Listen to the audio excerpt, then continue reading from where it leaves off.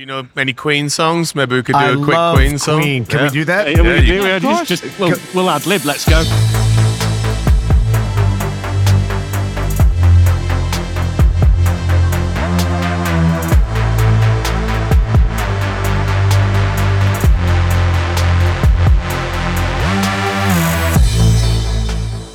Welcome to Cloud Realities Live, a conversation show exploring the practical and exciting alternate realities that can be unleashed through cloud-driven transformation. I'm Dave Chapman. I'm Sjoukje Zaal. And I'm Rob Kernahan. And we're in Vegas still, and I'm delighted to say we're doing another double feature today. We're going to be looking at two areas of very significant importance, not only to reInvent and AWS and what they're talking about, but actually generally in the world of cloud and in the world of digital generally. So we're going to look at sovereign cloud, talk about that, talk about regulation, talk about AWS response. And we're going to talk later on this afternoon, we're going to talk about cyber, and we're going to pull those two things together into a single episode and see if we've got any threads. So Gary Meshell, the VP of Global GSI Cybersecurity, is going to join us later on today. But I'm delighted to say, to kick off the day's festivities, we have Max Peterson, the VP of Sovereign Cloud in AWS, joining us. So, Max, welcome to the show. Hey, Dave, thanks very much. Looking forward to an exciting conversation. It's a great capstone opportunity here at the end of reInvent. We're delighted you could make the time. Why don't you tell everybody a little bit about your day job and how did you get involved in sovereign cloud and what does every day look like talking to customers about such a not only a critically important subject but one that's growing in importance. I think. Right. Well, hey Dave, it's been a journey like so many things, right? For the past nearly a dozen years, I've been involved leading our AWS worldwide public sector business. Working with governments, working with educational institutions, national healthcare, aerospace and satellite companies, all in very complex regulated environments. And the one thing that we'd seen over the last 2 years was the discussion with customers about how they maintain control and digital sovereignty over their operations in the cloud just kept getting bigger. So it was super exciting that I could make the leap now to Vice President of Sovereign Cloud, where I get to spend all of my time helping customers and our partners figure out how we drive solutions forward in this next phase, frankly, of the cloud transformation journey for so many customers. Well, fantastic, and I'm very much looking forward to digging into that in a second. But of course, with me, I've got Rob and Sjoukje here. So, Sjoukje, how's day 3 in reInvent for you? It's Sjoukje's first reInvent. It is. No, come on, Sjoukje. Yeah. Will not be my last. Yeah. So, how's it feeling? Good. Yeah. Feeling good. You were a little list yesterday, weren't you? Yeah. Feeling a bit sick, but I'm better now. Yeah. Our housemate, Chris, it's his fault, isn't it? It is his fault. Patient zero. Yeah. Patient zero, as he should now be known. Yeah, exactly. And Rob, how are you doing? All right. I am starting to get I've been here a while, and the curve is slowly working its way down with energy. But yeah, still going. The punch drunkness starts to come in, I think, yes, it at does, this point. But again, the intensity of the conference, it's kept its energy, which is great for that day 3, isn't it? It is indeed. Well, I tell you what, both of you, Sjoukje, especially for you, you've got to just pace yourself through reInvent. Remember, it is just day after day after day of new announcements, new capabilities. This keeps coming, doesn't it? It's a crescendo. It doesn't stop. Werner was on this morning doing his keynote. Just more and more. It is a marathon. Yeah. It's a marathon, not a sprint. This is a marathon, not a sprint. I think people who come here the first time think it's a sprint and then get quite surprised halfway through. But it is this. It's an onslaught, but in a good way. Yeah, for sure. So talking about big announcements, then I wonder, Max, from your specific role and your particular your mission at the moment. What's really resonated with you in terms of what you guys have been talking about this week? Well, sure. I mean, some of the announcements have been specific to the area of sovereign cloud. For example, we announced 65 new controls as part of the digital package for sovereignty under Control Tower. And so it's continuing to respond to customers' needs for making sure that they've got the best sovereignty controls, the best privacy controls, the best security controls. So for me, those were some particularly exciting new announcements. But I think if you zoom out a little bit, and if you listen to Swami's keynote and Werner's, and certainly, right, if you were there in the morning for Adam's keynote, I just love Amazon Q. Right.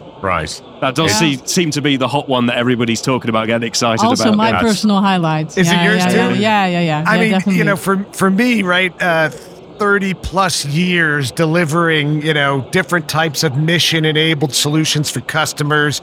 Almost 12 years now here at AWS doing the same thing. And the reason I like Amazon Q is because it makes it really clear and practical, and it goes straight to the work that customers do and how they're going to be able to benefit from generative AI, right, in very practical use cases. And the other thing that I think, at least to me, came through is the focus on privacy and security for the enterprise, right? So this is how are you really going to exploit the benefits of all of your data and the power of these large language learning models, right?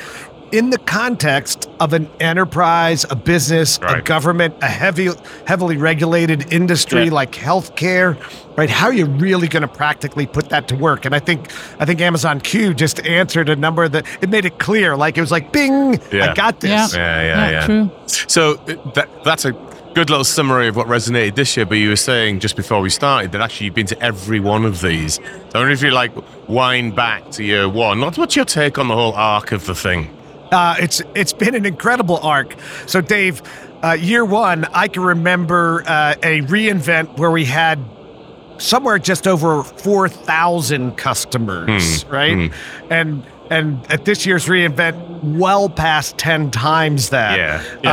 And still there was this air of excitement that we were on the verge of really changing the way people did work, and you know, making things. I think that when you talk about the arc, somewhere along the lines, I think I would have expected things to slow down. Right. Yeah. But I've got to tell you, it just is not. The pace of innovation, you know, that customers have been able to take advantage of, and that AWS has wound up sustaining right through to this reInvent. It's not like any other career, you know, that I've had over the 30 plus careers. We just aren't slowing down. The pace of innovation just is accelerating, and that's what's, I think, keeps you energized. And you know, when you look at something like the pandemic, that actually, you know, for all of the unpleasantness that happened around that was an accelerant as well, right? Because it made it clear back to boards that actually there is something different about this sort of new era of technology. It's not the same as it was like when we were trying to deploy, you know, big global ERP, for example. Oh, yeah. Well, I mean, I know every one of us here remembers, you know, the day when instantly our kids were back home and we were homeschooling. Right. And if we had not had the power of the cloud to deliver distance learning processes, right? If we hadn't been able to, like, on a dime, literally turn around. Like over a weekend. Literally over a weekend. Over a weekend. Yeah. I mean, we had the Ministry of Egypt shift all of their state education, you know, online on AWS in a flash. I mean, it was terrible for the impact on people, and yet it was really an interesting case study in how fast you can pivot, you know, on the cloud. Well, nothing sharpens the mind like an existential crisis. Nothing sharpens global crisis. Yeah. Well, I'm sure you guys experienced it, right? Well, I mean, but if you think about the change that we had to our like just the family unit, imagine what that would have been like without the ability to use cloud, to video conference, connect, learn. That would have been a very depressing situation. I mean, it was a big impact, sure. But you know, cloud delivered a little ray of light into your life where you were able to continue to connect, albeit virtually, and people found new ways. Over COVID, people found new ways. Yeah, they did. Over COVID, I spoke more to my brother playing a computer game online than I had spoken to him in my entire life. I'll tell you what nobody cracked though, right? Just while we're on this subject, it's a bit of a digression, but like, you know at the beginning of COVID, everyone was jumping on Zooms, right? choose your video conferencing platform you want. I'm sure you guys are all on Chime, but which is obviously the world's most favorite video conference. Goes without saying, mate. Yes. Especially when you build AI into it, it's going to be. But where I was going with it, then, all of them, even the big ones that came to big prominence during it, nobody cracked had been able to have a three-way conversation that didn't require two of the people to basically sit back and allow the other two to talk constantly. It's like, surely there's a way with directional mics and directional cameras to allow crosstalk on this thing? Yeah, you would think so. Come on. And yet it was so essential, and yet I also will not miss the Zoom happy hours. Right, Oh, right. yeah. You ended up drinking more on those things, right, than you did if you were in a pub. What was that about? But you never get the same experience. You're always kind of like, that's right. That was kind of not as fulfilling. A bit lonely. Yeah, still lonely. Like, probably rather watch TV. Anyway, look, back on the subject. Let's go back to the very serious subject. Oh, you're going to get us back to the subject, huh? All right. I'm on my way back around. I'm going to have to do like a big bit of a arc. leap. Okay, come on, Dave. Yeah. Right, sovereign cloud. Tell us about it, Max. What does it mean to you? Seriously, what does it mean to you in terms of two things? I think the first thing, in the sense of like, just sort of define it for us in your mind, and then secondly, how is it mapping onto the sort of geographies and the politics of the world at the moment? And, what's your mental model of that? Yeah, sure. Well, I mean, it all starts with customers and what customers are asking for. The interesting part of it, though, is there is no one definition of digital sovereignty. Digital sovereignty means something different based upon your country or regional context. And so what Amazon did starting a year ago was we stepped back and we really started listening and working backward from customer needs. And in fact, at reInvent last year, we announced this thing called Sovereign by Design. We came to have this view that while no one customer or no one definition existed, the need was really based on four different things. It was based on the strong need for data location, and data residency, and data control. Customers wanted absolute ability and transparency to understand what was happening with their data in the cloud and how to secure it, right? That was the foundational piece. The second one really was around having the right operational access restrictions. How can I really, really be certain, right, that I've locked down my applications and my data so that they're solely the provenance of, my business, my government, my healthcare practice. That really became the second pillar as we started diving deep into what customers needed. The third one was really around security and resilience. And so customers, beyond the video conferencing calls, beyond the distance learning, customers had committed after the pandemic, mission critical applications. I mean, if there's one thing we talk about silver linings, it was really the pandemic was that inflection point that just made it essential that we figure out how to do business in a fully digital channel, right? You couldn't go to the Department of Tax or the Department of Social Services or the typical in-person servicing mechanisms that a lot of governments used. Healthcare was locked down. How many of you did telehealth prior to the pandemic? Yeah, no, it's a thing now, though, isn't it? Yeah, but it just didn't exist. It's an absolute thing. It was a fraction of the work done in the medical patient sphere, and yet now it's commonplace. And so as a result of that, the third major theme was really security and resilience. These are mission critical apps now. I've got to have the certainty around those protections.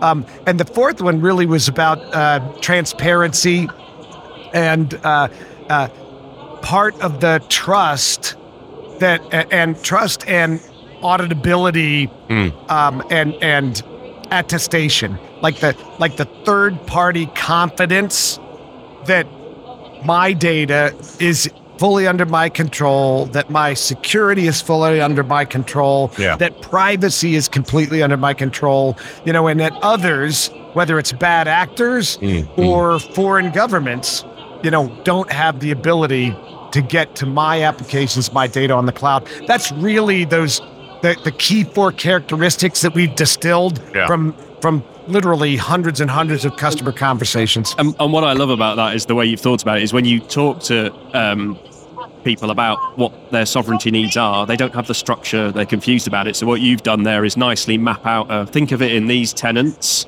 here's how we're working with those tenants.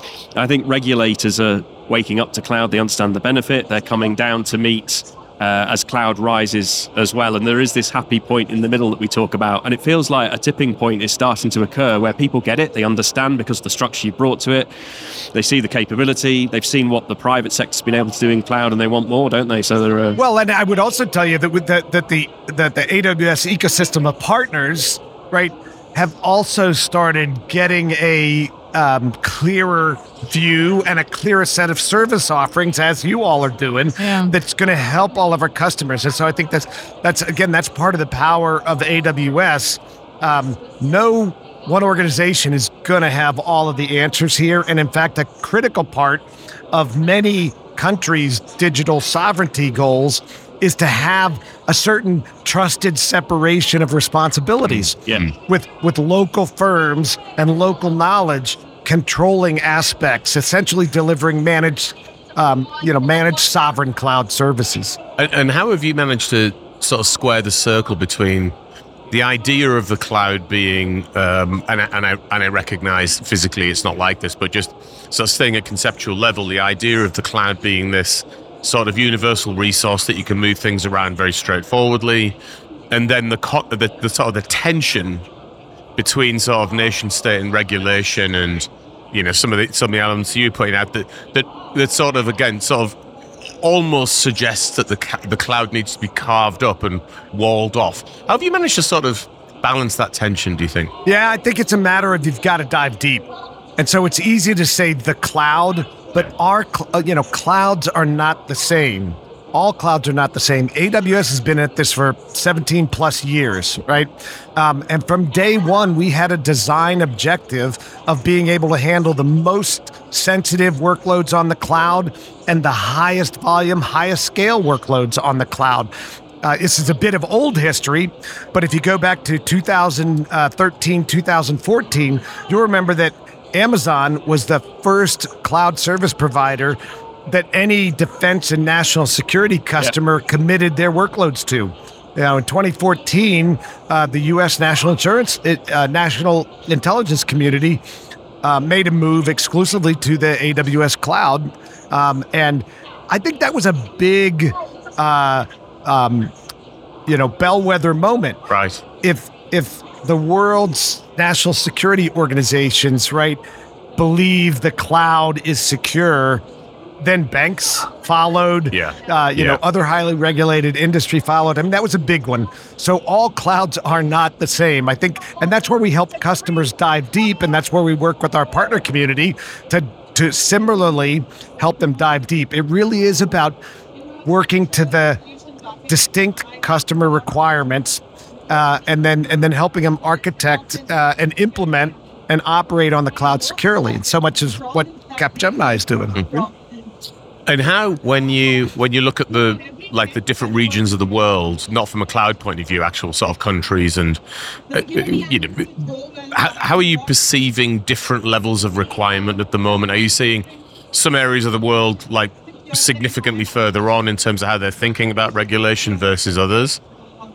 Actually, I would turn it around, and I would tell you that what we see is customers who are thinking about their path to modernization and transformation, particularly right now. Because I think with many customers, after a year of sort of excitement and perhaps hype around generative AI that we've seen, right, since it burst on the scene, and we all as like individual consumers could like type into a little box and then just see this amazing sort of answer come back, right? Now we're starting, which is part of the reason why I'm excited about Amazon Q. Now we're at that point where customers are going, well, now how am I really going to put this to work? And I think what so many of our customers, whether they're highly regulated industries or government customers, they're now, it's not the pandemic inducement quite, but it's pretty close because they're looking at their current IT estate and they're saying, am I going to be able to take advantage of this? That is so true. Doing AI without cloud, that's just a headache. That's just like, I can't imagine even where you'd start. Well, yeah, so you asked about what I was excited about. I was excited about the announcement of the joint partnership with NVIDIA, right? Right. I mean, there's not many enterprises that are going to be able to have an enterprise GPU cluster at their fingertips that's that big. And therefore, you've got to figure out how to get your enterprise in a position where you can take advantage of the next wave of modernization. And so we sit down and we talk to customers, and they're saying, hey, I have these regulatory or these policy or these statutory constraints. How do I get through them so that I can get to the capability I want to have? And that conversation varies around the world because the way people think about digital sovereignty varies by country and region. That's both the challenging part and it's the interesting part that we're all out here working to solve right now. And your role must takes you everywhere, meeting all those different people. That's got to be a fun part for you as well. Just the different countries, cultures, conversations, different governments you're talking to. I expect you probably get quite a lot out of that as well. Well, I do, and it gives me a very interesting perspective that I can share with other customers. Yeah. We had one of our customers that we recently developed a capability with. So Amazon's classic customer working backward process with the Singapore Smart Nation and Digital Government Group. And Chow Ho, who's leading that organization, was here at the summit talking about what the Singapore government was trying to achieve. They had started their transformation to the cloud years ago, moving into the commercial cloud on the Singapore region. Well over 50% of their work migrated to their government commercial cloud. Very well structured, control schemes, governance mechanisms, quite comfortable moving on to the commercial cloud. And then they hit a couple of more sensitive workloads, and they needed a different approach to it.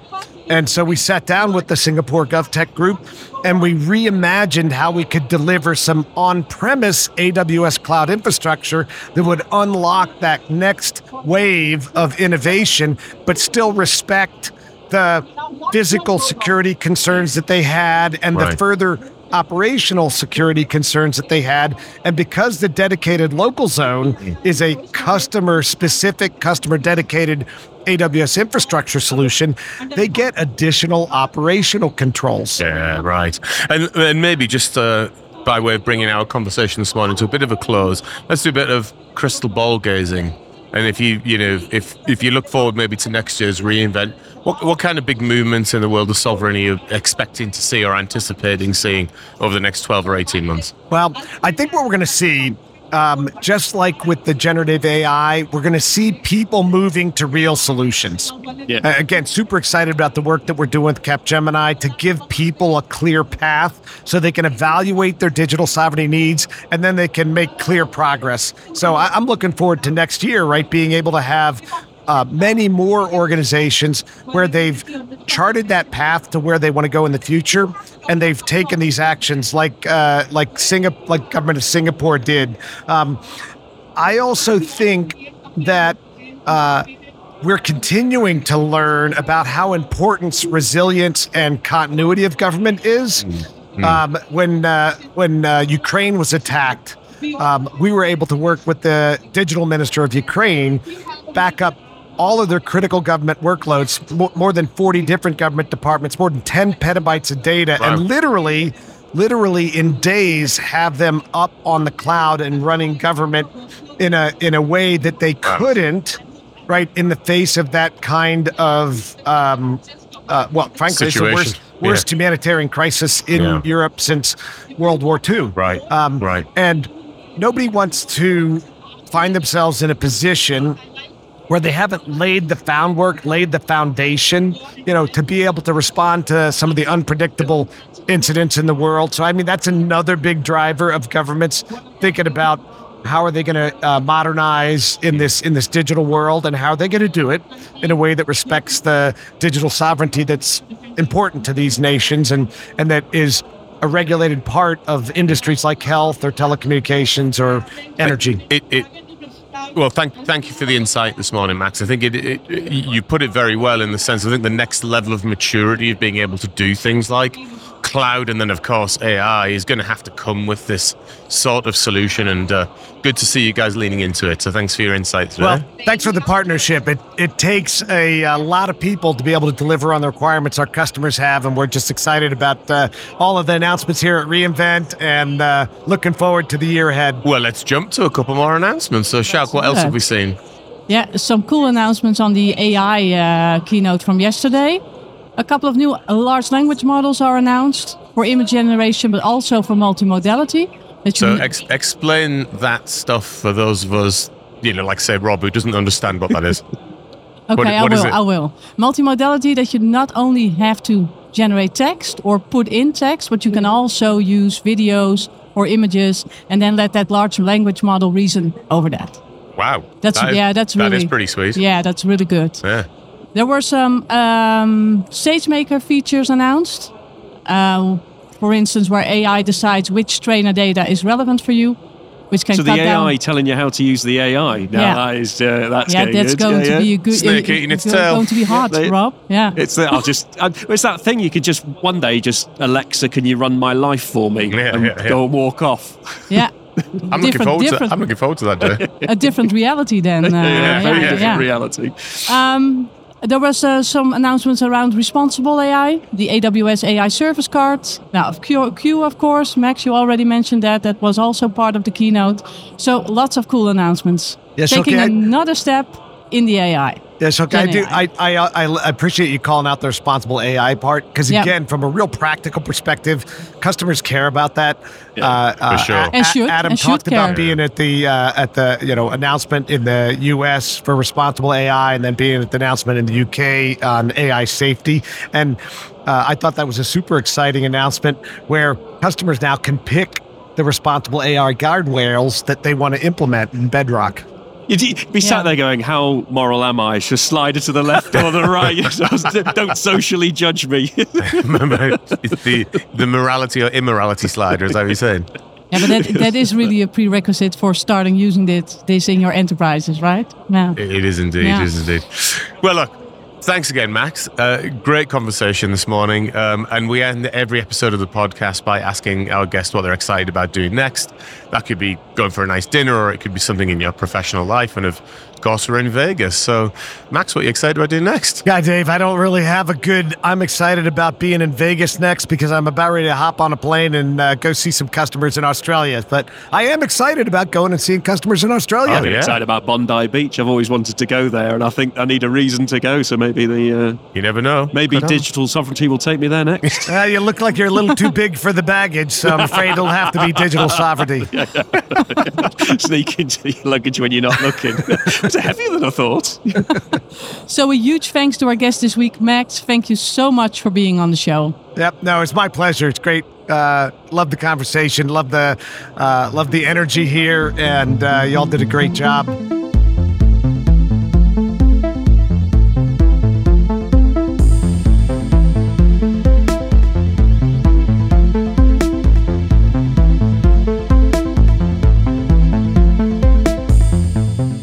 And we are here for the second part of our double feature today, looking at regulation, sovereignty, cyber, and all of the very complex areas that, as cloud is maturing, we're needing to get into and understand. And I'm delighted to say we have two guests with us today. We have Gary Meshell, who's the Managing Director of the Global Partner Security Initiative at AWS. And we also have our very own Anne Saunders, who's Global Cybersecurity Partner Director at Capgemini. Guys, welcome. Good to see you. Thank you for having us. Oh, thank you so much for taking time. I'm sure you've got a busy schedule this week. It's been a nonstop rock tour. Yeah, I bet. And I just don't have anybody to carry my bag, so it's... Everyone needs a bag carrier. Yeah. I've walked 63 miles since I got here. How many steps is 63? That's amazing. I've lost count, but I know it's almost like a triple marathon. 63 miles triple marathon. Since Saturday. I think we have a winner. Ding, ding, ding, ding. That is good. And I'd only done 59, and I thought I was going to win that. There is no way you've done 59. Just for the avoidance of doubt, the listeners, no way. So Gary, do you just want to tell everybody a little bit about your role and what you do on a day-to-day basis? So my role at AWS is to scale security through partners. If you look at the AWS business model for security, we very much focus on securing the AWS cloud. And we believe security is job zero. And our model is very much what we call shared responsibility. We work with our partners, we work with our customers, but we only do that in an AWS environment. Right. And the world has dramatically begun to change when it comes to security over the last couple of years. We're living in a digital estate where it's a multi-cloud world. You've got platform as a service on-prem, you've got platform as a service off-prem. My business is focused in working with partners like Cap to really scale security through joint collaboration, joint innovation, and joint investment. Terrific. And we're going to dig in a lot into some of those subjects in a second. But Anne, let's come to you.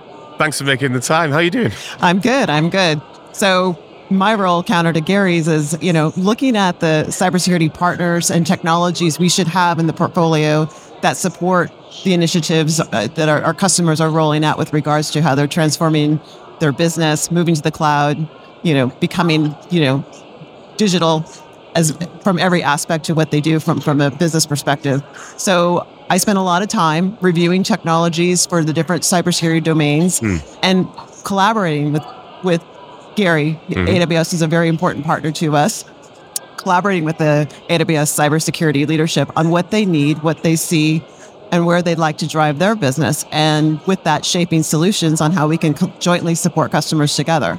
I mean, that's good. And I want to pick up actually on one of the things that you said there, which was like the sort of the ever increasing digitalization of customers and organizations across the world. Of course, what that comes with is ever increasing attack surfaces, ever increasing complexity. So Gary, maybe we can kick off by zooming out and just talking about the threat landscape as it exists today. I remember I was a CISO at a previous organization of mine, a FTSE 10 organization, but it was in the days where it was client server, it was perimetered, it was actually only 10 years into internet era at that point, like dating myself terribly. But it was a contained problem in so many ways. Now, in that last 20 years, there probably isn't many disciplines that have got more complex, more fast moving, and frankly more dangerous than cyber. So give us your take on that. So there's some sobering numbers that I'll share with you. It's estimated by the end of 2025 that cybersecurity attacks will have a net impact to GDP in the United States of $10 trillion. A numbing number. Right. Amazing. And, it's interesting. We're here in Vegas, and MGM Grand was significantly breached a month ago. Oh, right. Yeah. It was a ransomware attack. It was a ransomware attack. It is still not resolved, and they're at $230 million and counting to get that resolved. That's a staggering number for just an organization to have to cope with. Well, off the back of a base. Shut down a gaming floor, isn't it? Yeah. It's like it's a complete shutdown of the business, isn't it? Right. So it's like that's massive impact. So it's not only the cost, it's loss of trust, and it's loss of your brand equity. Absolutely. Yesterday, we had the CISO of Marriott on stage as part of our keynote, and he has 198 million elite customers. Now think about 198 elite customers who can't put their keys in the door. The net outcome on your brand and trust is staggering. I think a couple of other things that are worth commenting on is this is no longer a CISO problem. It's a board problem. Right. It's a CEO problem. And the level of accountability that boards and CEOs are having placed upon them really makes me nervous. Yeah, I bet. I'm not sure they really know what their accountability is. I don't think they understand how they communicate. What is their commander's intent when there's a massive breach? When do you call your shareholders? When do you call your board? When do you shut your services down? Right. So my take on cyber is it's inevitable. I talk a lot about it's not a matter of if, Definitely win. Yeah. it's a matter of when. The winners and losers are going to be the ones that know how to respond. Right. Yeah. Right. And the other point I'll make, and I'd like to get Anne's take on that, it's all about data. It's all about threat intelligence. And the problem we've had until recently, there was data from everywhere.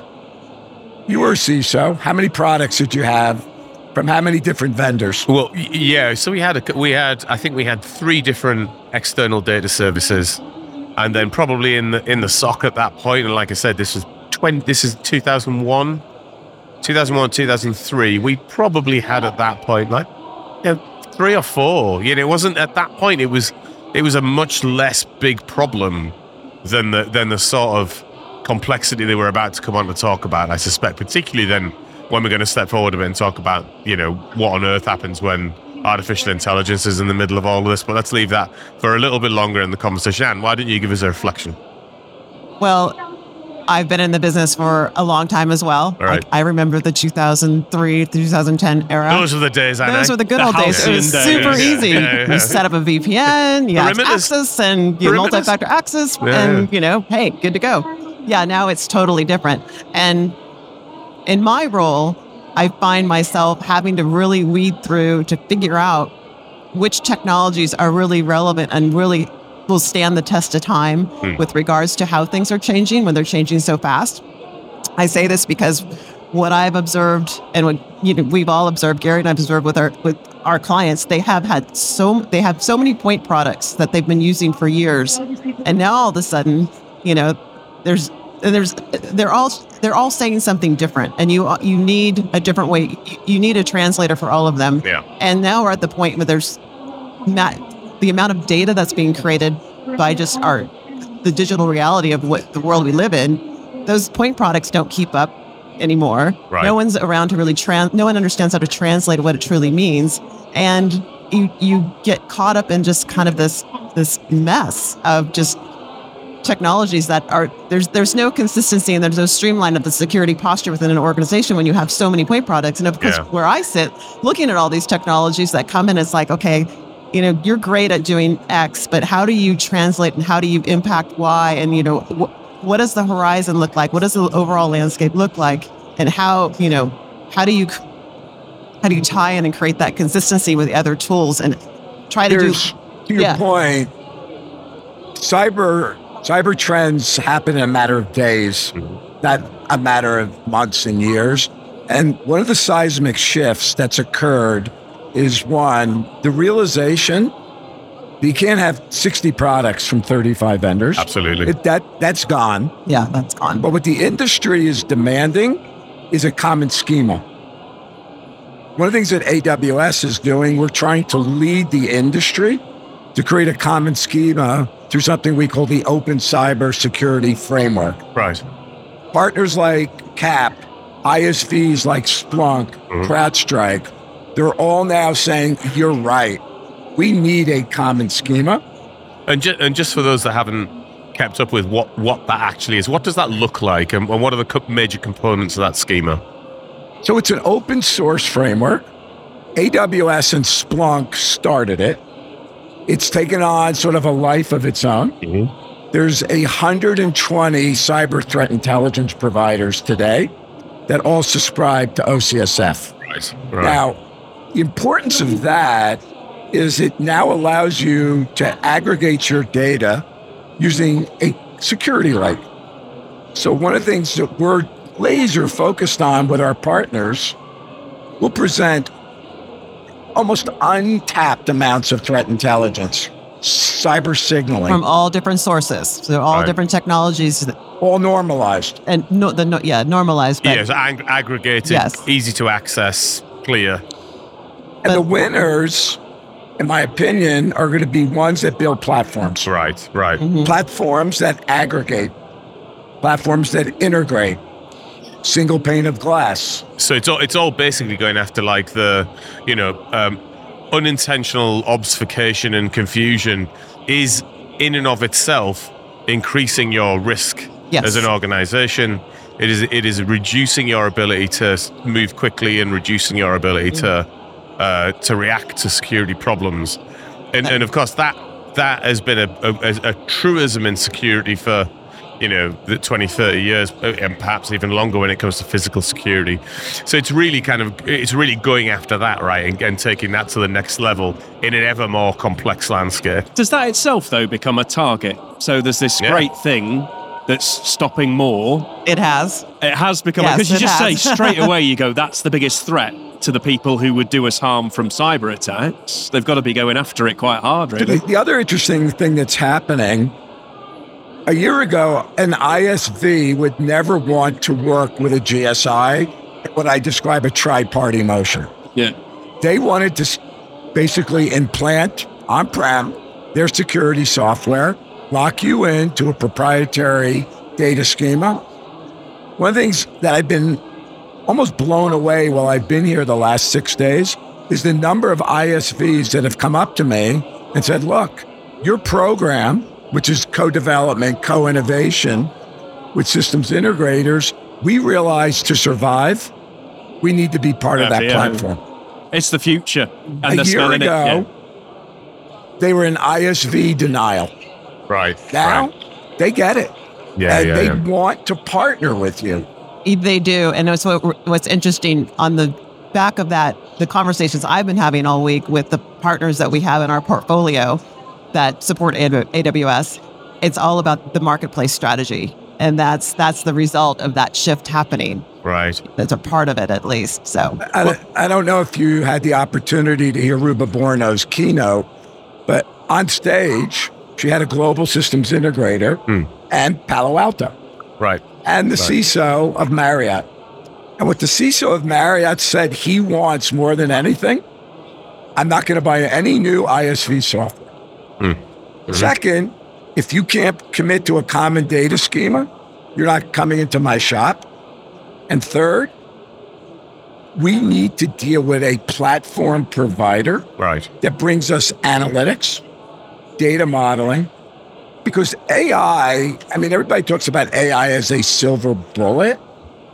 There's a sort of dichotomy here. The bad guys also realize I'm coming that on to AI is a silver bullet for them. Yeah. So the more you have upfront understanding of your threat landscape, the more you're not chasing false positives, which we do today. AI now basically will say, go chase this, ignore that. That's what I'm really encouraged by. So let's actually move on to AI. So I think what we've established is like ever increasing complexity in the landscape. Also, what's happened is an increased complexity in the tool set. That's being now addressed through the framework and the schema that we've just discussed. But what you've just introduced there, I think, is the big looming piece in the firmament, right? In the sense of we've been talking positively about AI all week, amazing stuff coming along, but exactly to your point, the black hats also see AI as a major tool for them, and AI itself. When AI, systemic AI is established within large organizations, and we all think that's going to be a very accelerated adoption period over the next 2 or 3 years. So zooming into the future, you're going to have AI-enabled organizations. Workforces are going to have been changed. Organizations are going to have been reshaped.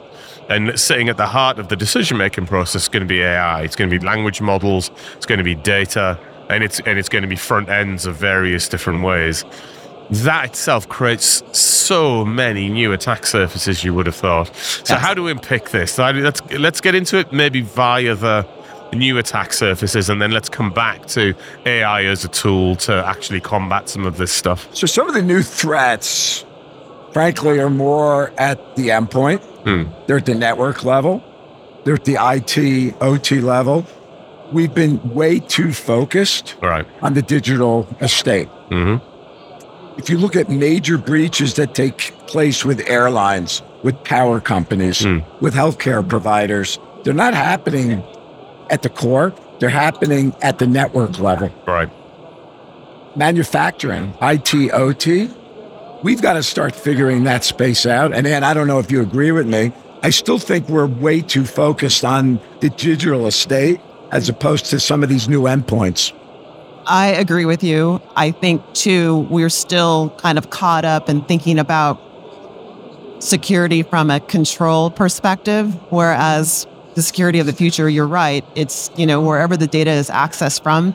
But if we really are going to incorporate AI, it's the data itself and how we protect that and how we manage the life cycle of that data. So it's doing and we're using it in the proper way for security reasons and for business reasons. I agree. At the endpoint and, from the endpoint in, you need to think about it holistically. You need to think about it from a consistent viewpoint, and the security has to follow the asset, wherever that asset is. On the OT side, operational technology, that's what... I think the point you make about data to me is one of the ones I worry about. Yes. We had a guest on the show actually who talked about he gets involved in some of the wargaming that some of the some of governments do, and his point was we win war games all the time by attacking the data sets, but in very, very subtle ways. So not attacking them necessarily in a ransomware style way, but slightly corrupting some of the data set. So the decision making that comes off the back of that data set over time just moves more and more out of step where it should be, but in almost an unnoticeable way. Yes. Initially. So that the data set, particularly when that's sitting underneath AI that's powering organizations and making, having assisting boards in decision making, seems to me to be like one of the biggest new threats when AI comes along. So I'm going to flip the model. Sure. And look at it from a use case point of view, because a threat is a threat is a threat. And there's no magic bullet that AI brings. AI is all about data, actionable data, predictive data. Where I'm excited is the amount of what I call autonomous security that can be created. Most threats are a result of bad human behavior, bad hygiene, insider attacks. Through autonomy, leveraging the best threat intelligence, you're not leaving it to a person in a SOC, average age, 26 years old, to make a decision. Is it a threat? Is it a false positive? That's use case one for AI. I think the more profound use case, if you look at, we've not been thinking about cyber the right way. We've been thinking about manage and detect. What about respond and recover? If you believe it's not a matter of if, it's a matter of when, how many organizations that you talk to have a resilience recovery strategy? That is always a moving target and is always something that's being worked on because it's constantly changing. So here's the cool use case. Think about your bank is under attack and your data is telling you it's time to turn your core banking system down. You got to alert the SEC. But using AI, you can create now minimum viable services. Make sure if you go to your ATM, you'll get money. A minimum viable service that my heart defibrillator or my insulin drip doesn't get turned off because I have a backup. Right. And I think that's where we're lacking right now, is on the response and the recoverability. That's true. Yeah. The incident response practice is definitely going to have to evolve to deal with the information and acting on the accurate information, because that's another attack vector. That's another area where we're going to have to protect against false information that could impact how you respond. What if it's fake? Is it that are we doing the right thing? Did we turn off your defibrillator on accident because we used the wrong data and the modeling? And we talk a lot on the show about the Cynefin framework, which allows us to manage, it breaks the world into chaos, complicated, complex and order. And when a cyber attack occurs, it causes utter chaos. And your response point is getting it back to the complex and being able to manage it. And so then you can get back to some form of normality. So you bring up a really quickly. good point. Yeah. You mentioned technical war games. My response would be, so what? Have you run a business response exercise? Has your CEO, has your board, your key business line stakeholders been put in a room and say, okay, we are now under attack? What do you do if CNN calls you and says, hey, I heard that XYZ company is under attack? We have missed a whole spectrum here of focusing on security as a technical practice. It's a business practice. Mm-hmm. It just so happened it's a technical problem. Mm-hmm. And I think what AI is going to do is allow CEOs and boards, when the bullets are flying, to not have to wonder, what are my critical decisions? Yeah. Right. It's going to help them make those critical decisions. Well, what I was going to ask, actually, maybe just to bring this part of the conversation to a little bit of a conclusion, is what should boards be talking about? So, you know, you made a point earlier that, you know, the CISO is not a technical role. The CISO is a board level conversation. And, I would observe, I don't know whether you observe the same, that boards probably aren't having that level of conversation and maybe they're trying, they're just not having the right conversation. What is that board conversation? How has it evolved in your mind and what should they be talking about now? So it's evolved in a number of ways. It's an acceptance of what we talked about. It's not a matter of if, It's a matter of when. Second, I think it's evolved to the reality that when you're punched in the face, what is your response going to be? How are you going to communicate it outwardly? How are you going to communicate it internally? And what are you going to tell the regulators? I mean, we talk a lot about continuous compliance. We do, yes. I'm just happy to see that we are seeing a shift at the board level where the CISO does have a say. The CISO is involved in kind of strategic direction and what the board discusses. Now with the SEC rulings around the response time, that puts more responsibility and more, highlights the CISO's role and the importance of having the security at the table in the boardroom at all times to think about the business, the impact to the business. We're working on a continuous compliance framework with CAP. Right. Here's a great use case.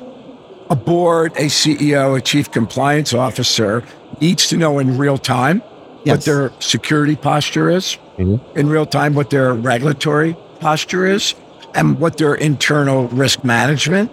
And I think what I'm excited about, AI now creates the opportunity. You're not wondering what your posture is. You've got your regulatory obligations right in front of you. Your real-time snapshot of exactly where you stand with your most critical assets, and you tie in the response like that's Gary's really wants to focus on and is important for the board. How do you respond and what is the best response? That's where AI can come in to help for sure. Oh, brilliant. On that note, let's pause the conversation for now. Thank you both for your insights and giving us a framework to think about. Probably one of the biggest problems that we have ahead as we move through the next few years. But let's turn our attention to some of the announcements. You referenced as we went through that Gary Vogel's talk this morning. I think, Schalk, that's where you're going to major now in the other announcements we've seen since the last show. Yeah, I also want to focus on that keynote of Werner Vogels. He said a couple of things that I think are worth mentioning here. It was about architecture, some new announcements, and also about AI.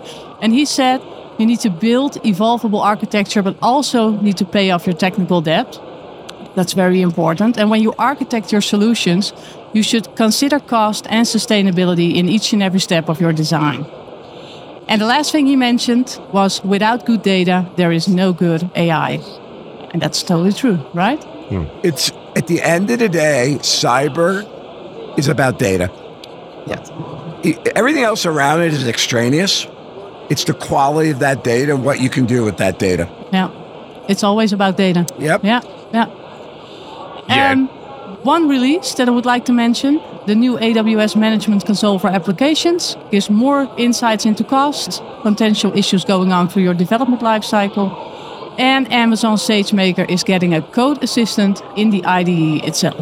And what does that help with? Can make coding smoother and faster for everyone that is using it. So is it, like AI code generation? It has something to do with code generation. It is an assistant in SageMaker that can help you to make it much easier to build your applications. Yeah. Cool.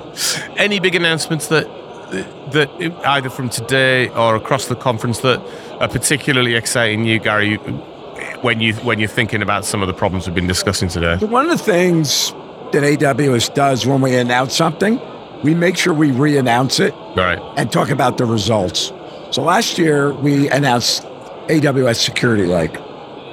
Yesterday we announced there's 120 security vendors that are now publishing and subscribing to Security Lake. Mm-hmm. That's very, very exciting. Our announcement of cybersecurity insurance powered by AWS, where think of a good housekeeping seal of approval from AWS, where we'll go in and we'll do a security architecture review.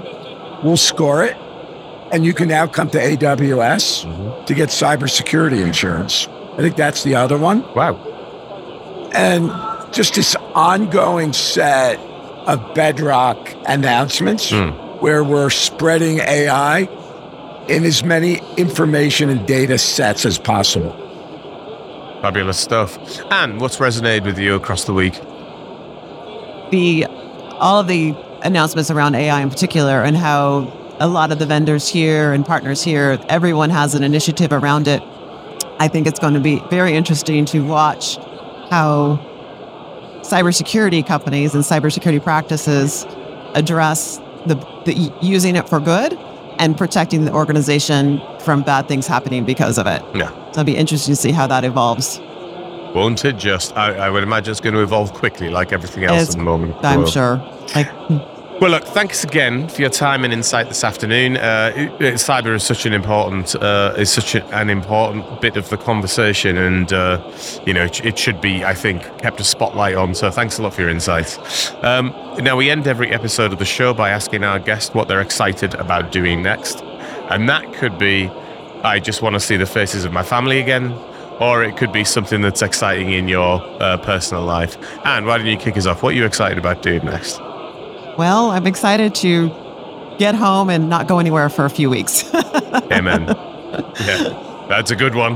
Yes. I'm right up there with that one. A lot of people will support you in that theme, 100%. So for me, I'm excited that when I get home, I'm heading up to New York to see my 2 new granddaughters. Oh, beautiful. Congratulations. Congratulations. I have a 4-month-old granddaughter, and I have a 6-week-old granddaughter. Wow. So as much as I care about cyber, I care a little bit more about my granddaughters. 100%. Oh, how beautiful. The last time Gary and I were together was at Reinforce, and I think we were texting, is she here? Is she here? Is she here yet? Yep. Wow. So I off the record or on the record, my daughter gave birth in the middle of me making a speech at Reinforce. Way. Yep. God, honestly, it's weird how those timings happen, isn't it? Yeah, it's crazy. Yeah, it is absolutely crazy. So a huge thanks to our guest this week, Gary, Anne. Thank you so much for being on the show. Thanks also to our sound and editing wizards, Ben and Louis, our producer Marcel, and of course to all of our listeners.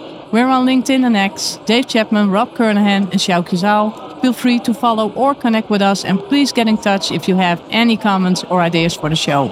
And of course, if you haven't already done that, rate and subscribe to our podcast. See you back in the AWS reality soon.